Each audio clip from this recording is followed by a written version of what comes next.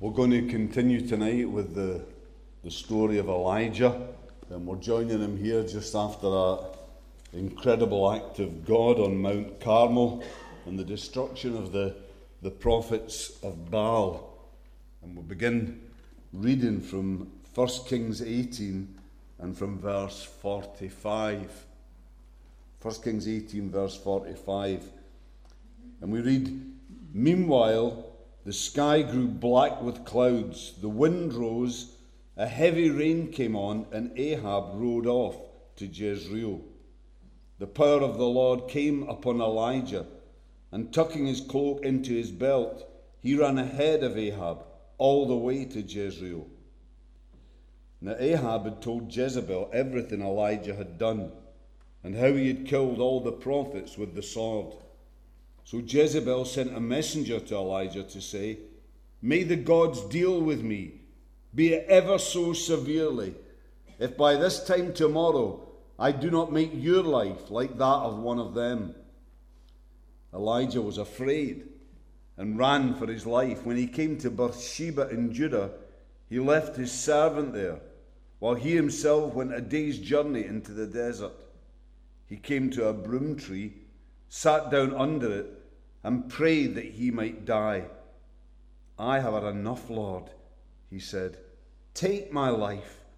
I am no better than my ancestors.' Then he lay down under the tree and fell asleep. All at once an angel touched him and said, 'Get up and eat.' He looked around, and there by his head was a cake of bread baked over hot coals and a jar of water. He ate and drank, and then lay down again. The angel of the Lord came back a second time and touched him and said, 'Get up and eat, for the journey is too much for you.' So he got up and ate and drank. Strengthened by that food, he travelled 40 days and 40 nights, until he reached Horeb, the mountain of God. There he went into a cave and spent the night. And the word of the Lord came to him, 'What are you doing here, Elijah?' He replied, 'I have been very zealous for the Lord God Almighty. The Israelites have rejected your covenant, broken down your altars, and put your prophets to death with the sword. I am the only one left, and now they are trying to kill me too.' The Lord said, 'Go out and stand on the mountain in the presence of the Lord, for the Lord is about to pass by.' Then a great and powerful wind tore the mountains apart and shattered the rocks before the Lord. But the Lord was not in the wind. After the wind there was an earthquake, but the Lord was not in the earthquake. After the earthquake came a fire, but the Lord was not in the fire. And after the fire came a gentle whisper. When Elijah heard it, he pulled his cloak over his face and went out and stood at the mouth of the cave. Then a voice said to him, 'What are you doing here, Elijah?' He replied, 'I have been very zealous for the Lord God Almighty. The Israelites have rejected your covenant, broken down your altars, and put your prophets to death with the sword. I am the only one left, and now they are trying to kill me too.' The Lord said to him, 'Go back the way you came, and go to the desert of Damascus. When you get there, anoint Hazael king over Aram. Also anoint Jehu son of Nishmi king over Israel, and anoint Elisha son of Shaphat from Abel Meholah to succeed you as a prophet. Jehu will put to death any who escape the sword of Hazael, and Elisha will put to death any who escape the sword of Jehu. Yet I reserve 7,000 in Israel, all whose knees have not bowed down to Baal, and all whose mouths have not kissed him.'" Thank God for his word to us. Let's come and let's just pray together.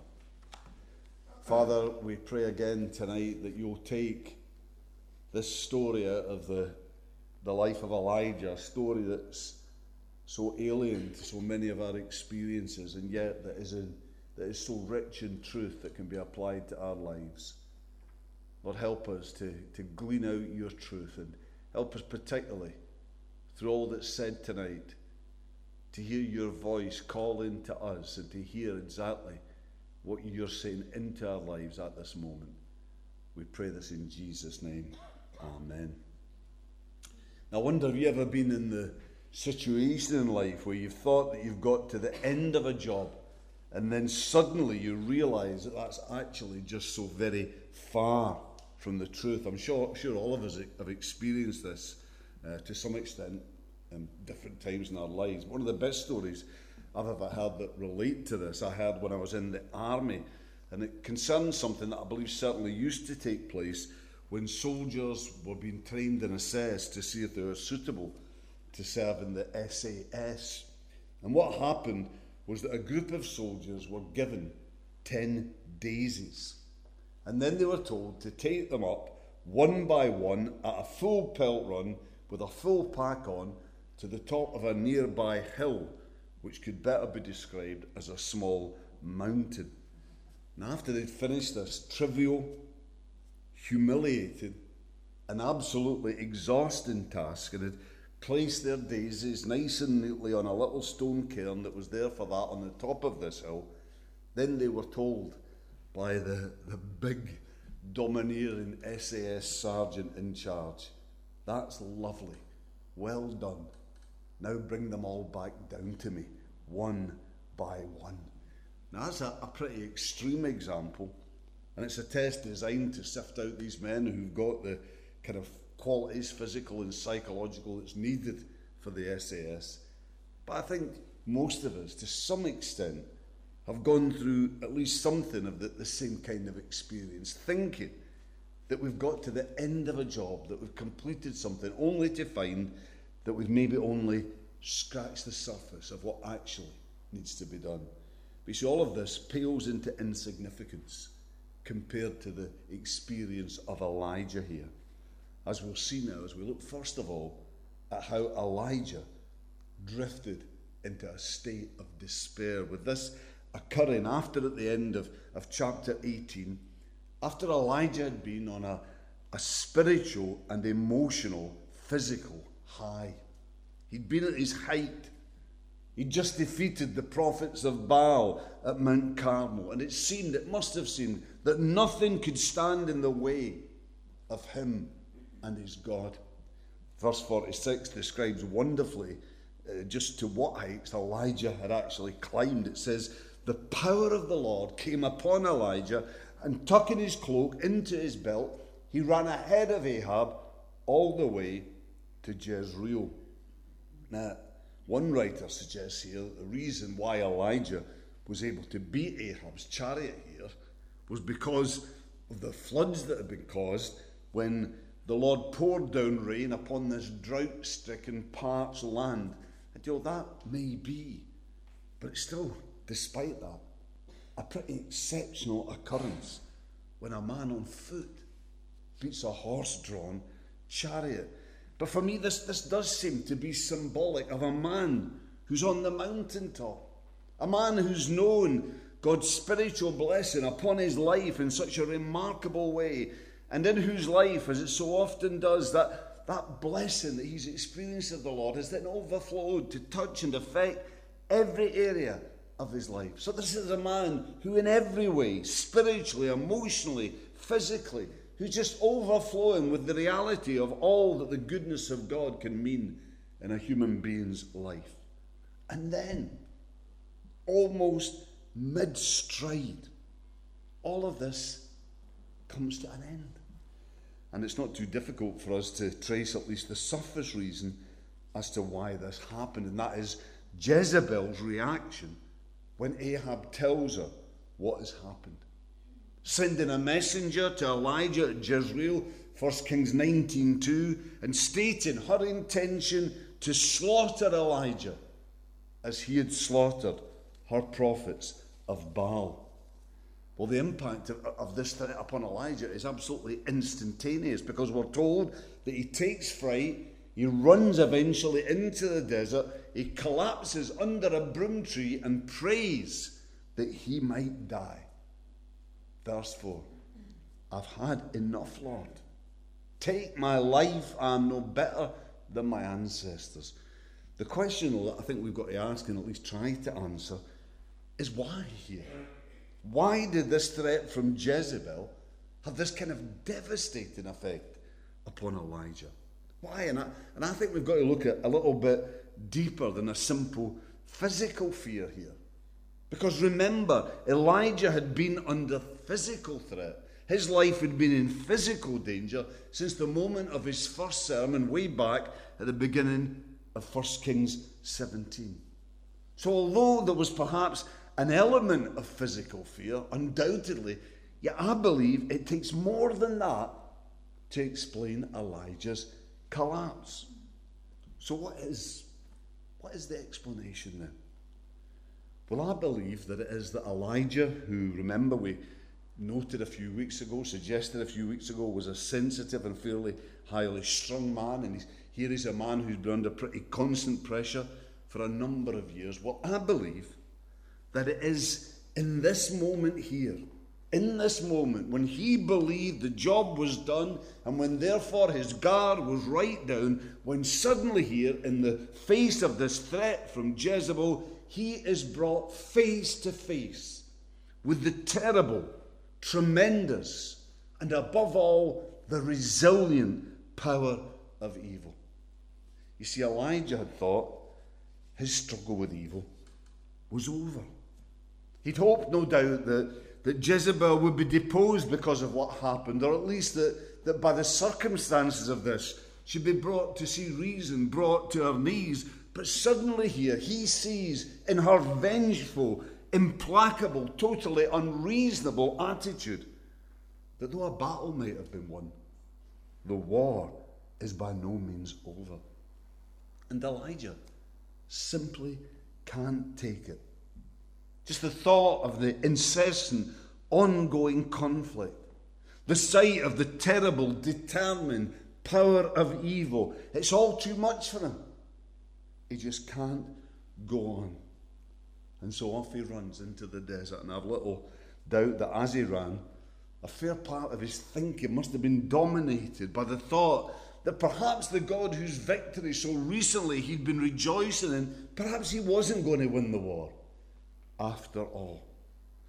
Now, I don't know about you, but I can sympathise quite readily with the feelings of Elijah in this incident, because if there's one lesson I've learned in the ministry, through at times bitter experience, it's this lesson of just how powerful, how incessant and resilient evil can be.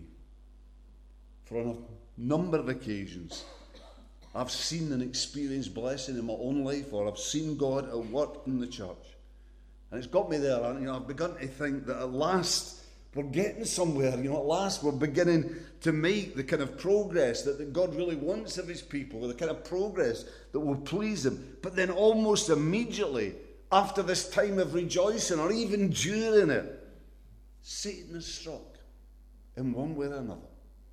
And he's struck hard. And it's happened far too often. I've seen it happen too often for it just to be some kind of coincidence, part of the normal cycle of life, as people say.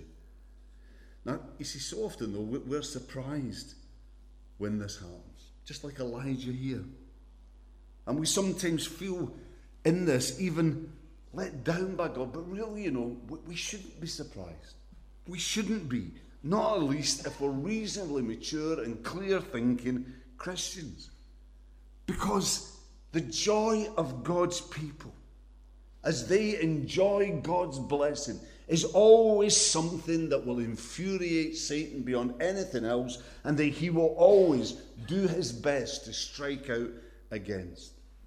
Because a joyous Christian, a joyous church, is usually an active Christian and an active church. And Satan, in his total opposition to God and all the things of God, must do. It's his nature, demands it. He has to do all he can to disrupt that kind of joy. It's part of the ongoing battle between good and evil, between God and Satan.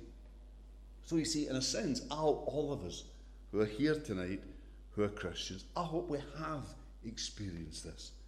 Because that shows that we really are in the battle for God. That we're actually involved in real spiritual conflict. But you know, we do have one very definite advantage over Elijah. And that is that as we, like him, have to face this ongoing battle with evil, and as we, like him, know Satan hit out against us until we grow weary in the struggle and feel we can go on no longer, we do have one advantage. For an element of doubt in Elijah's mind, despite his belief in the one sovereign reigning God, an element of doubt in his mind about that final victory of God. That was in his circumstances, to some extent, understandable. But you see, we who know of God's ultimate glorious victory in the cross and resurrection of Christ, we need have no such doubts. For we know that sin and evil and death, Satan himself, has been defeated in Christ. And we know that the struggle we are engaged in now, that's really just the working out, the final working out of that victory here on earth. Now, that doesn't mean that we won't, with Elijah, at times grow weary in the struggle. It doesn't mean that we won't, like him, perhaps at certain points, reach almost the point of despair. But what it does mean is that we have a rock to cling on to, in that knowledge of God's victory in Christ that he never had. Anyway, let's move on to look at how God deals with a man who's in the pit of despair. Let's move on to look at an act of deliverance. And one thing I want you to notice here, above anything else, in this act of deliverance and all its varying facets, one thing I want you particularly to take note of is the gentleness of God. The gentleness of God. Because notice, God doesn't, in a sense, stand there saying to Elijah, "Listen, Elijah, this is a disgraceful state for a man of God like you, for a prophet, to get into. I mean, Elijah, there's no need for this. No, there is not, because I've given you all the spiritual resources necessary for you to be victorious, even in this situation." But God doesn't say this. Although there is undoubtedly an element of truth in it, as is seen in his later spiritual re-education of Elijah. It's a central part of this act of deliverance. But he doesn't say it here. He doesn't say it at this point, because God, unlike many Christians, is a God who's interested in the practicalities of situations as they actually are, rather than what they theoretically could be. And God knows that once a man or a woman is down, it's no use dwelling on the fact that this need not be so. No, it's not, because the time is not right, at least not initially, for that. Because the weaknesses have already been exploited. The pressures have already been brought to bear. The person's already in pieces and falling apart. And so what's needed at this point isn't a wagging finger of censure, but rather it's a hand extended to that hurting man or woman, to love them and care for them and gently lift them up from the depths. You see, God is such a realist, and he is such a gentle God. How I wish more Christians could learn to be more like him. For so often I hear Christians being hard on themselves, and at other times hard on others for their failures. You see, we want to be perfect, but because we're not, because we've let God down, we sit around sometimes and we weep and wail about our weakness. Well, I want to tell you, I've got news for you. You know, God wants us to be perfect as well. But he knows that we're not. He knows that we are at best weak people who make many mistakes in the process of being changed and transformed. So listen, don't think that your weakness is news to God. Don't think that your weakness makes you in some way unusable to God or different to everyone else. No, because while your particular weakness might be unique to you, yet we've all got them. In our own way, we've all got them. And especially don't. So often it seems to me because of a kind of perverted sense of pride, because you're ashamed, because the real you that you see you are, you wish you weren't, is there for all to see. No, don't allow your weakness and failure to incapacitate you and to turn you in on yourselves. Instead, choose to do otherwise. Choose to turn to God. Turn to God, because he's there reaching out to you. He knows your weakness. He understands your weakness. He knows who you are, and he accepts you in your weakness. Yes, in a wonderful way. A way beyond our understanding. It says we come to God in our weakness. It says we come to him weak and humble, broken, repentant, empty of ourselves. It's then, as we are weak in ourselves, that God is able to do wonderful things in us. Yes, for how gentle and how realistic the Lord is. Notice, for instance, how initially after Elijah's frenzied outburst in prayer, notice the Lord attempts to say nothing at this point to him of any spiritual significance. See, again, he knows the time isn't right. He knows that Elijah hasn't yet reached the stage where he'll be able to take in what has to be shared with him. So the Lord gently deals first with the physical and to an extent the mental and emotional needs of his battle-weary servant. So first of all, he gives him sleep. So practical, verse 5. Then Elijah lay down under the tree and fell asleep. Now, as I think anyone who's gone through any kind of, real tough experience in their life, whether it be depression or anything like that, can testify. Whether that condition be physical, emotional, spiritual, whatever, at its root. I think people who at that point of brokenness can testify that sleep in this kind of condition, when we're in that kind of place, is the most precious gift of all. It's the kind of soothing ointment that's poured upon the wounded heart, mind, and soul. Truly, as Psalm 127:2 says, the Lord gives to his beloved sleep. So Elijah sleeps. And then when Elijah wakes, food has been prepared for him by an angel of the Lord. What a blessing this must have been.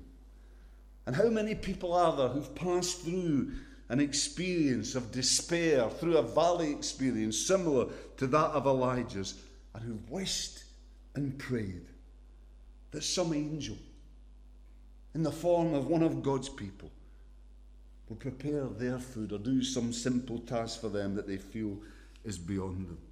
Would do that simple thing that they know that they should do and they know that they need to do, but that in their brokenness they can neither work up neither the enthusiasm, the concentration or the strength to actually get down to doing.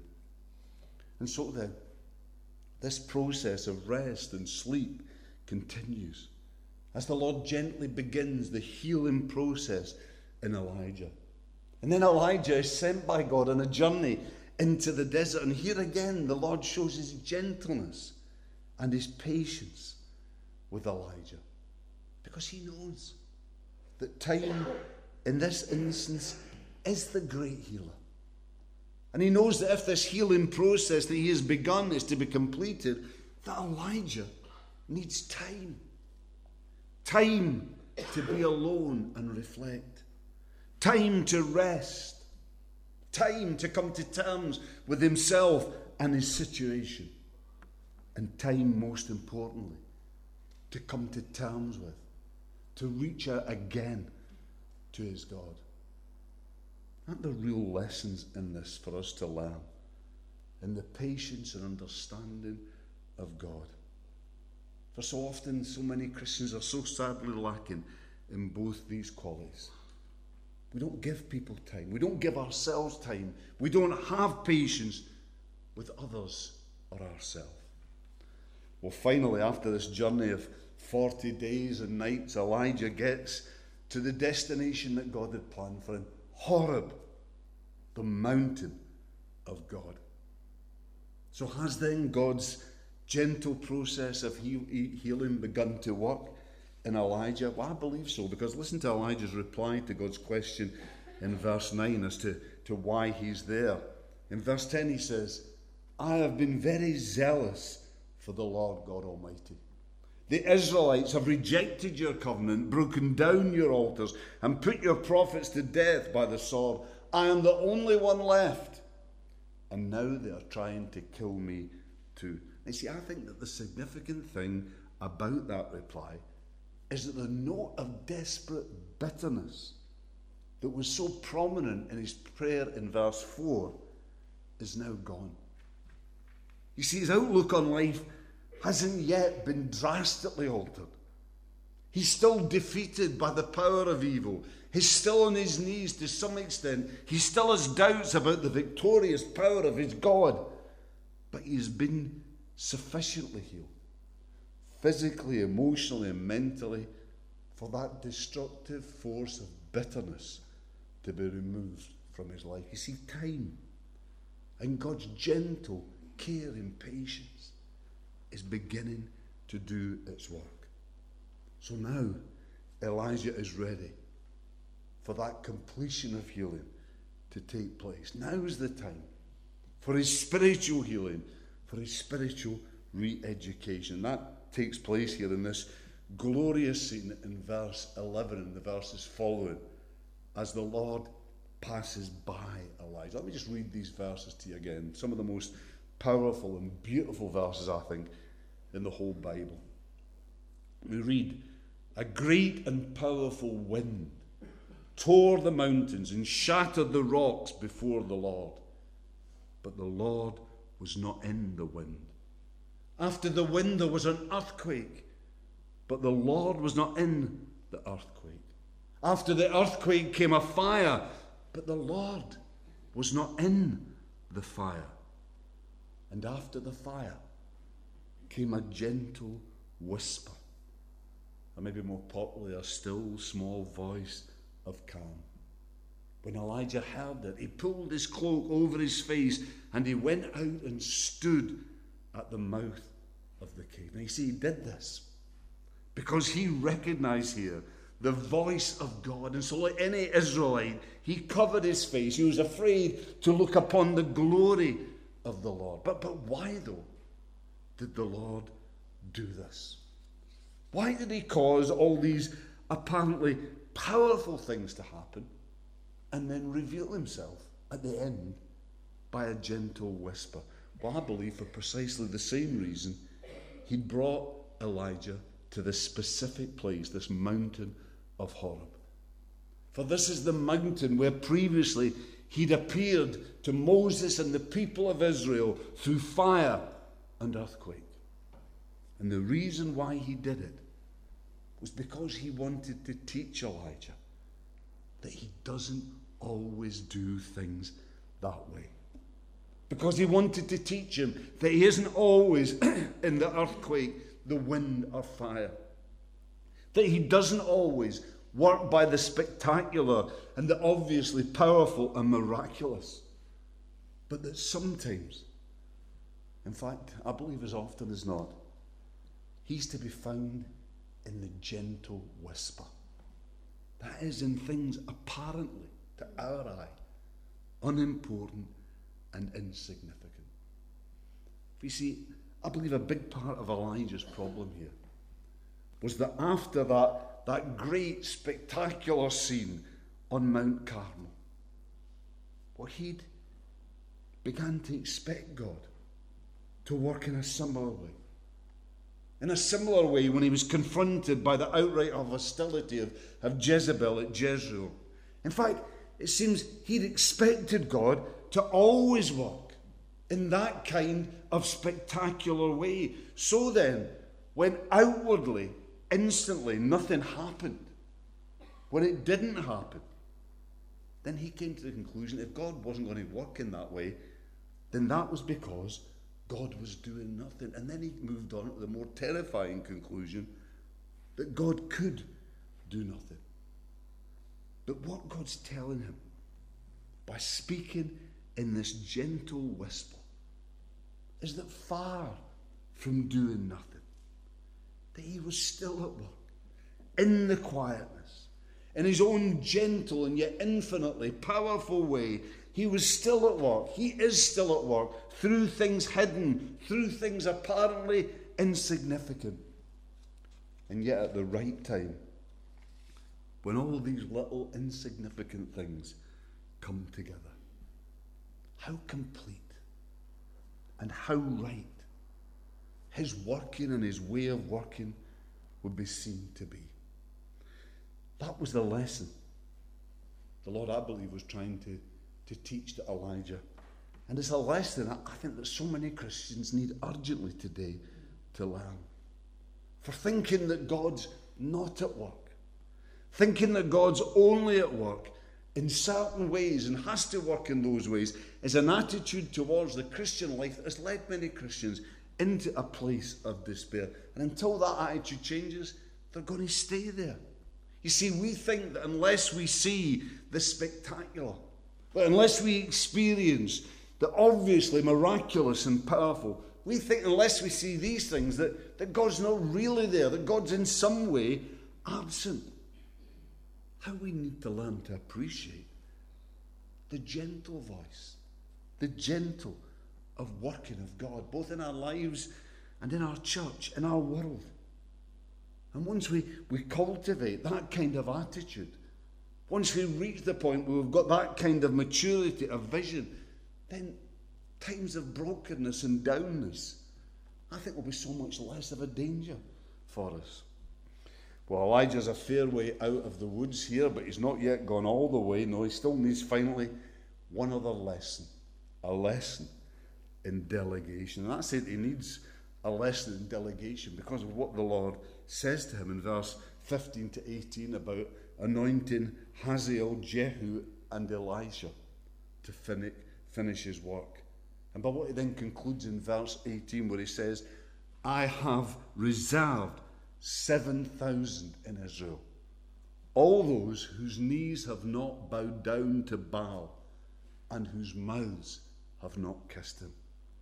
You see, another part, I believe, of Elijah's problem was that he thought that he alone could do the work.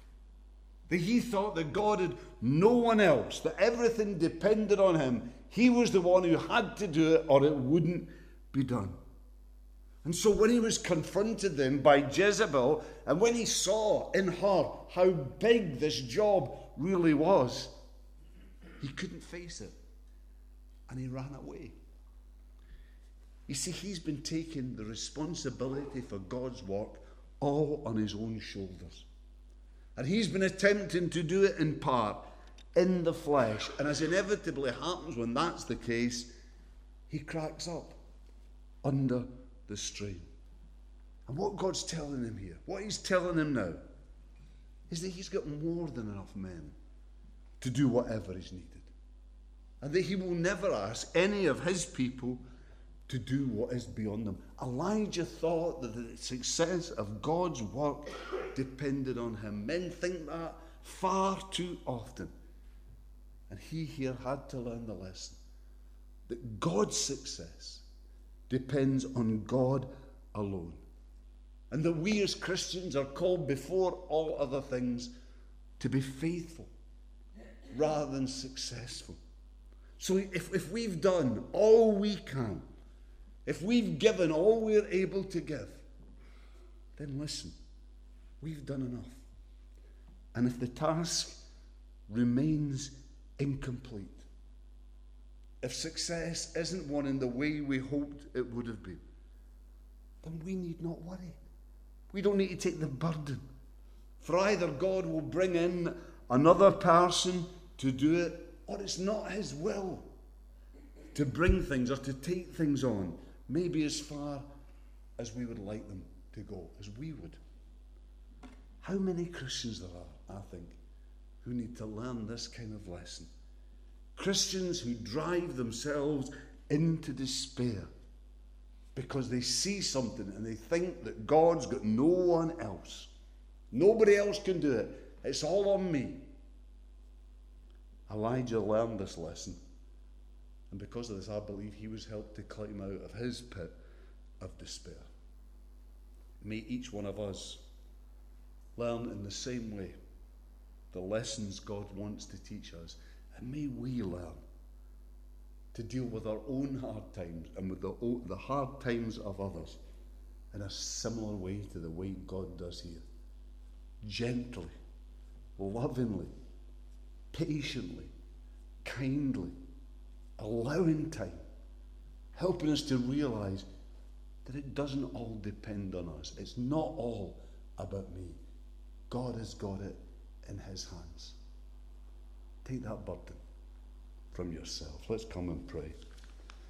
Father, by your grace we pray for your people, and we know that, Lord, often out of a real sense of commitment and a desire to serve you, yet often we start to think that if we don't do it, the job's never going to get done, and we get exhausted, we get worn down. But Father, you don't put upon us more than we can bear. And your work never depends upon one man or one woman. Ultimately, your work depends on you, and it depends on you bringing people into it. Elijah, he thought there was no one else left in the whole of Israel. But the Lord told him that he had 7,000, unknown to Elijah, 7,000 who he was ready to use to bring that task to completion. Oh, Father, help us to give our lives again into your hands, that you might use us as you will. And may we be ready to be used in that way and not insist on being used in the way we want to be used. We pray this now in Jesus' name. Amen.